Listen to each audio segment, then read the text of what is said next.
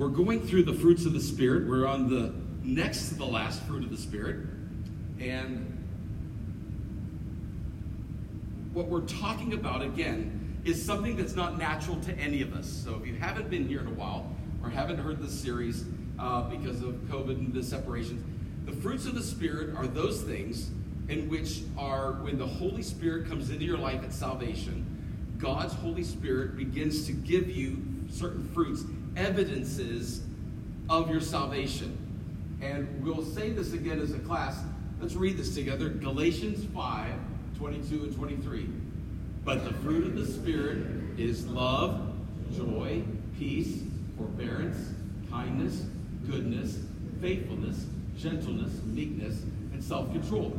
Against such there is no law. Okay, so in other words, none of these things are natural to us.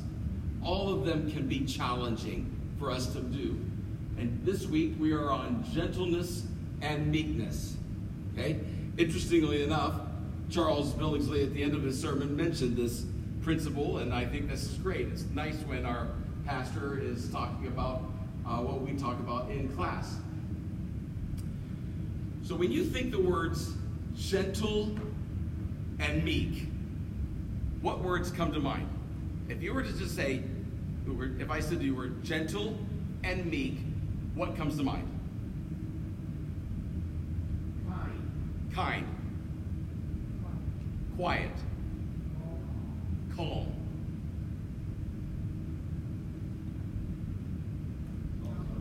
What? Soft-spoken. Do you consider these words to be feminine, masculine, or both? When you think of the words, he's a gentle man. He's a meek man. She's a gentle woman. She's a meek woman. Do you consider them to be feminine, masculine, or both? I think we may have a tendency, though we may not want to say it, that sounds more like a trait that a woman would have than a man would have or should have. And yet we would debate that, and sometimes we would say, depending on our knowledge of the term and things like that, we would disagree, etc. If someone were talking about you, this is just personal, if someone were talking about you and they said, he is a gentle or meek person, would you consider that a compliment? In all honesty, I know this because I've studied it, and I've known it, thankfully, for years because I studied it for years. But in reality, my impression of these terms would be not something I'd want in my life. I'm supposed to be a man's man. Ooh. Okay? I am supposed to be strong, outspoken. Gentleness is weakness. Now, we even heard it today that obviously this is not the meaning of this word. But there's a tendency to think, when you think about these terms, that it's not something that a man would want to incorporate into his life because it just sounds not masculine. But it is. What does the word not mean? It doesn't mean weakness or frailty. Without firm conviction. In other words, if you're a gentle or meek individual, that doesn't mean that you're the old folks' statement, milquetoast, mealy-mouthed, just passive, weak, unable to really, you don't know what you believe and why you believe it. You're just kind of like, wishy-washy, etc. That is not this term in the least. Okay? In fact, there are no English words that capture its meaning. In other words, when you translate it, you can't really even translate it right. So when you translate it, meekness, okay, or gentleness, that's not the best term for it. So in other words, in English, we're not getting it. Okay? It involves an inward disposition and outward expression. In other words, it's something you are passionately believe internally, and you live it out in your life. So a person who is this word, gentle and meek, is someone who has convictions about it and then practices it. It's linked with the word humility. It's how we should respond to people, even evil people, knowing that God is going to use this situation in our lives, chastening or purifying me. In other words, it was what Pastor Charles was talking about today with the bit in the horse's mouth. Okay? The horse is extremely strong. And I've known people who have been kicked by a horse, who have been stomped by a horse, and the person always loses. Okay? It's not like, that horse is stomping. Okay? Well, but when the bit is in the horse's mouth, it's under control. In other words, here's the issue. And it's a hard thing to describe because it's not exactly this. But you have the right and the power to retaliate, and you don't. Probably one of the best examples of this is our Lord on the cross. Father, forgive them, for they know not what they do. My God, why are you forsaking me? And this relationship and this power.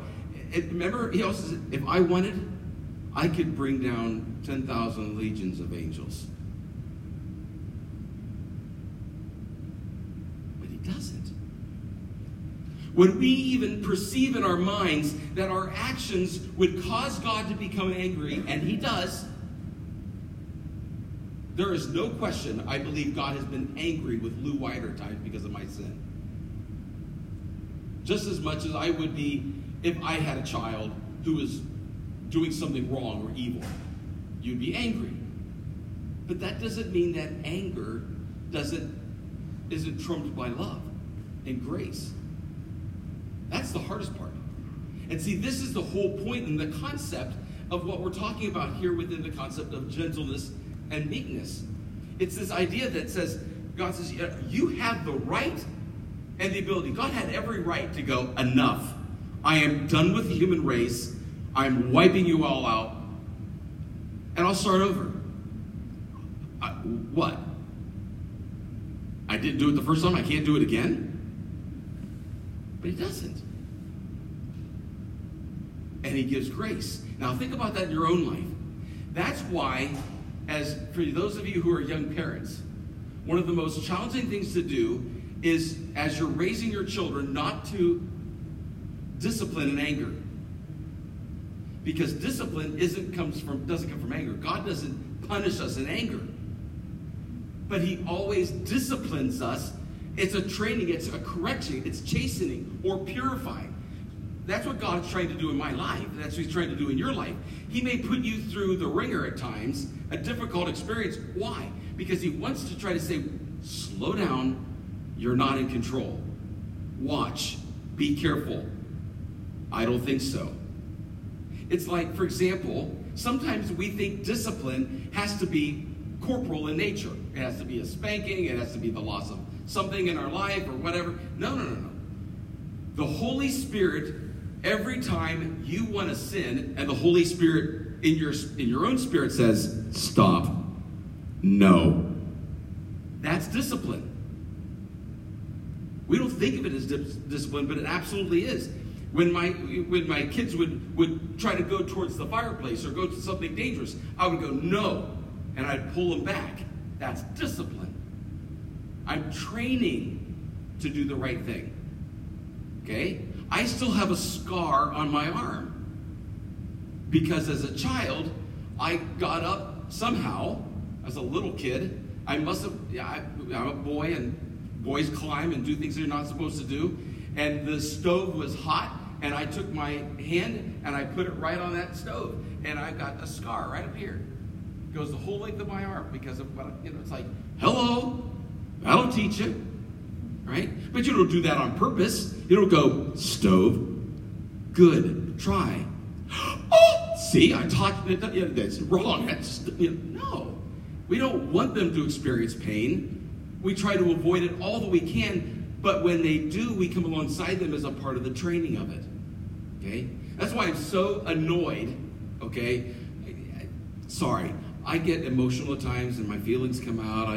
That's just who I am as a teacher. But I can't stand certain commercials. There's a commercial out right now that I just despise. It just seems so cultural. Now, if you love it, fine. But I just don't. And it's a mom sitting, petting her cat. And her child in the background yells, "Mom, I got hurt. Get a Band-Aid. It's bleeding. Get two." And she just goes back to her cat. It's like, it's the whole thing is about cat food. You know, I think it's like, are you kidding me? Your cat is more valuable than your child. Well, at that point, I want to discipline that woman. Some kind way, bring her along in the faith. It's strength under control as I move along. Although I could retaliate, I choose to do no harm. It's the opposite of self-interest. In other words, I am thinking about you more than me. I give up my rights, even for happiness at this moment, for you. And that's what gentleness and meekness is all about. Even though I can do something, I choose not to. I bless instead of curse. How are these words used in the New Testament? Jesus used these words to describe himself. Someone read Matthew 11, 28 to 30.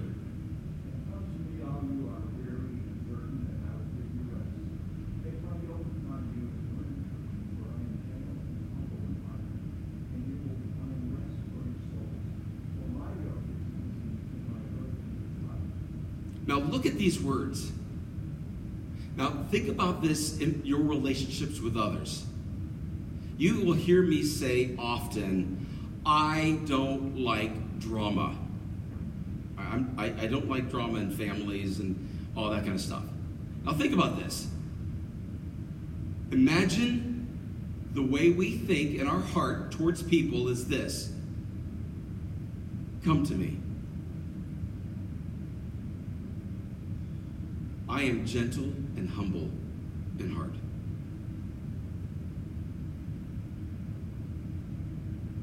You'll find rest for your souls when you hang out with me. Think about that. Do people find rest for their souls when they hang out with you? Do they have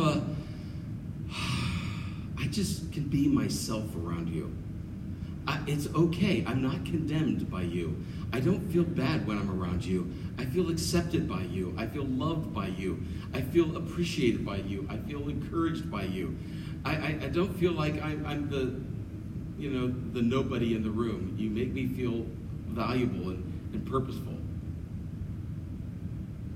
Jesus used these words to describe himself, and Paul later uses the same term to describe Christ. 2 Corinthians 10:1. Someone read that for me.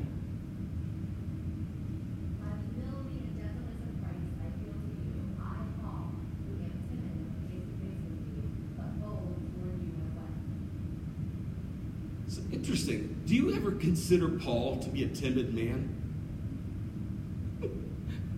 And yet that's how he viewed himself. He saw himself as a humble and gentle servant of Christ. Remember when he confronted Peter to the face because of Peter was trying to convince the Gentiles to be circumcised and try to go back to the law? And Paul says, stop it. He goes to the main man.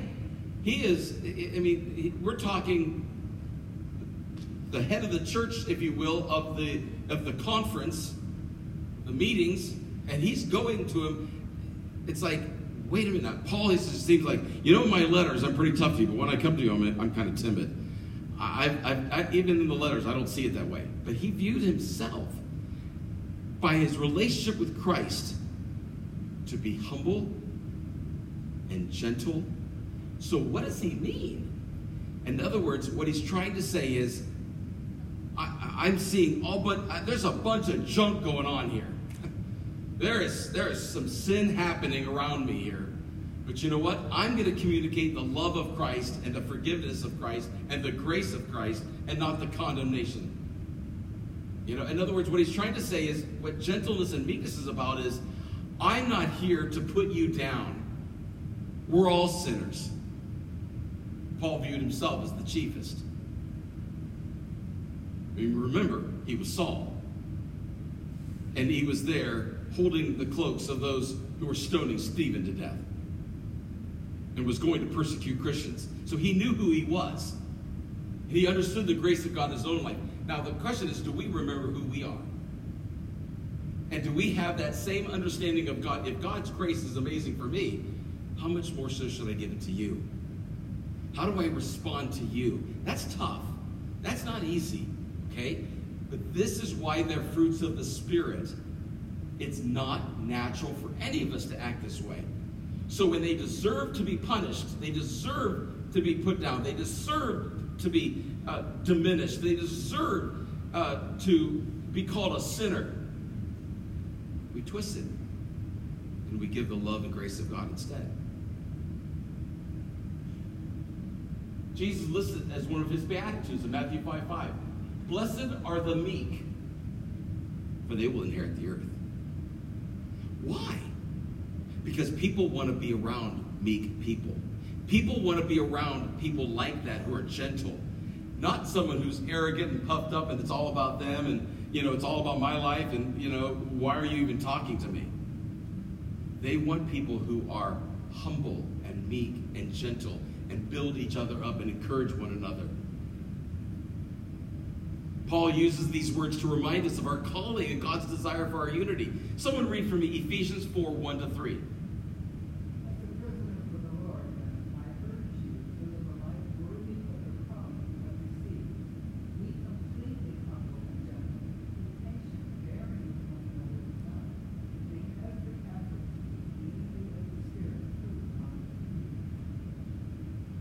So what's our calling?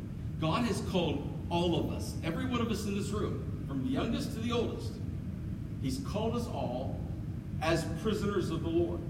In other words, God owns us. Okay?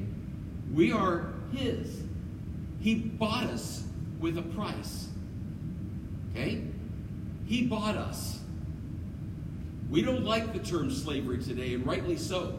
But that's what this concept is. It's like, I have been bought with a price. And remember, we chose it. That's why he says, remember, before you construct anything, you better count the cost. Are you really a disciple of the Lord Jesus Christ because of what it's going to cost you? And when you do, though, you understand who you are in Christ. And he died for me. He died for you. He gave his all for you. And so what he does is he says, if a corn of wheat dies, it is buried, it will come to life and produce much fruit. I remember as a kid having to go out in the garden. Mom would give us little things of corn, and I had to create the row and put them in and cover them up and put them every so many 18 inches or whatever, 24 inches apart, something like that. And that summer, we saw the stalks of corn come up, and they'd get the tassels, and then the ears of corn would come on. That one kernel of corn produced typically 2 or 3 ears of corn. They had nearly 1,000 kernels in it. One produces 1,000. And unless you die to yourself, you will bear no fruit. Nothing. And he says, remember your calling. But in your calling, don't forget to be humble and gentle. Strength under control. Let that bit be in your mouth to control it and to control your whole body. But who's pulling the reins? God. God is driving us, is writing us, is moving us, is turning us. That's what should be. And when we are patient and we bear with one another in love, we bring unity of the Spirit through the bond of peace. It's just a wonderful, wonderful place to be. Colossians 3:12-14 says, therefore, as God's chosen people, holy and dearly loved, clothe yourself with compassion, kindness, humility, gentleness, and patience. Bear with each other and forgive one another. If any of you has a grievance against someone, forgive as the Lord forgave you. And over all these virtues put on love, which binds them all together in perfect unity. Again, you can't do this, okay? You can't bear with one another and forgive one another if you're not gentle, if you're not humble. And so that's what God is calling us to do here. We're to be humble and meek toward everyone. Titus 3:1-2. Someone get that for me. Remind the people to be subject to rulers and authorities, to be obedient, to be ready to do whatever is good, to slander no one, to be peaceable and considerate, and always to be gentle toward everyone. Towards everybody. So in other words, we can't pick and choose. This person is easy to get, be around. This one, not so much. So how do I respond to the not so much in my lives? How do I respond to those that are difficult to be around? And if we act and if we respond like the world does, then how can they tell us we're different? They will know we are Christians by our love. Why are people frustrated with Christians today? Because Christians aren't choosing to live out their faith. We're being more influenced by the world. This is how we should respond to the unsaved and those opposed to what you believe as a believer. 2 Timothy 2:24-26. Will someone read that for me? Long passage. Someone go for it.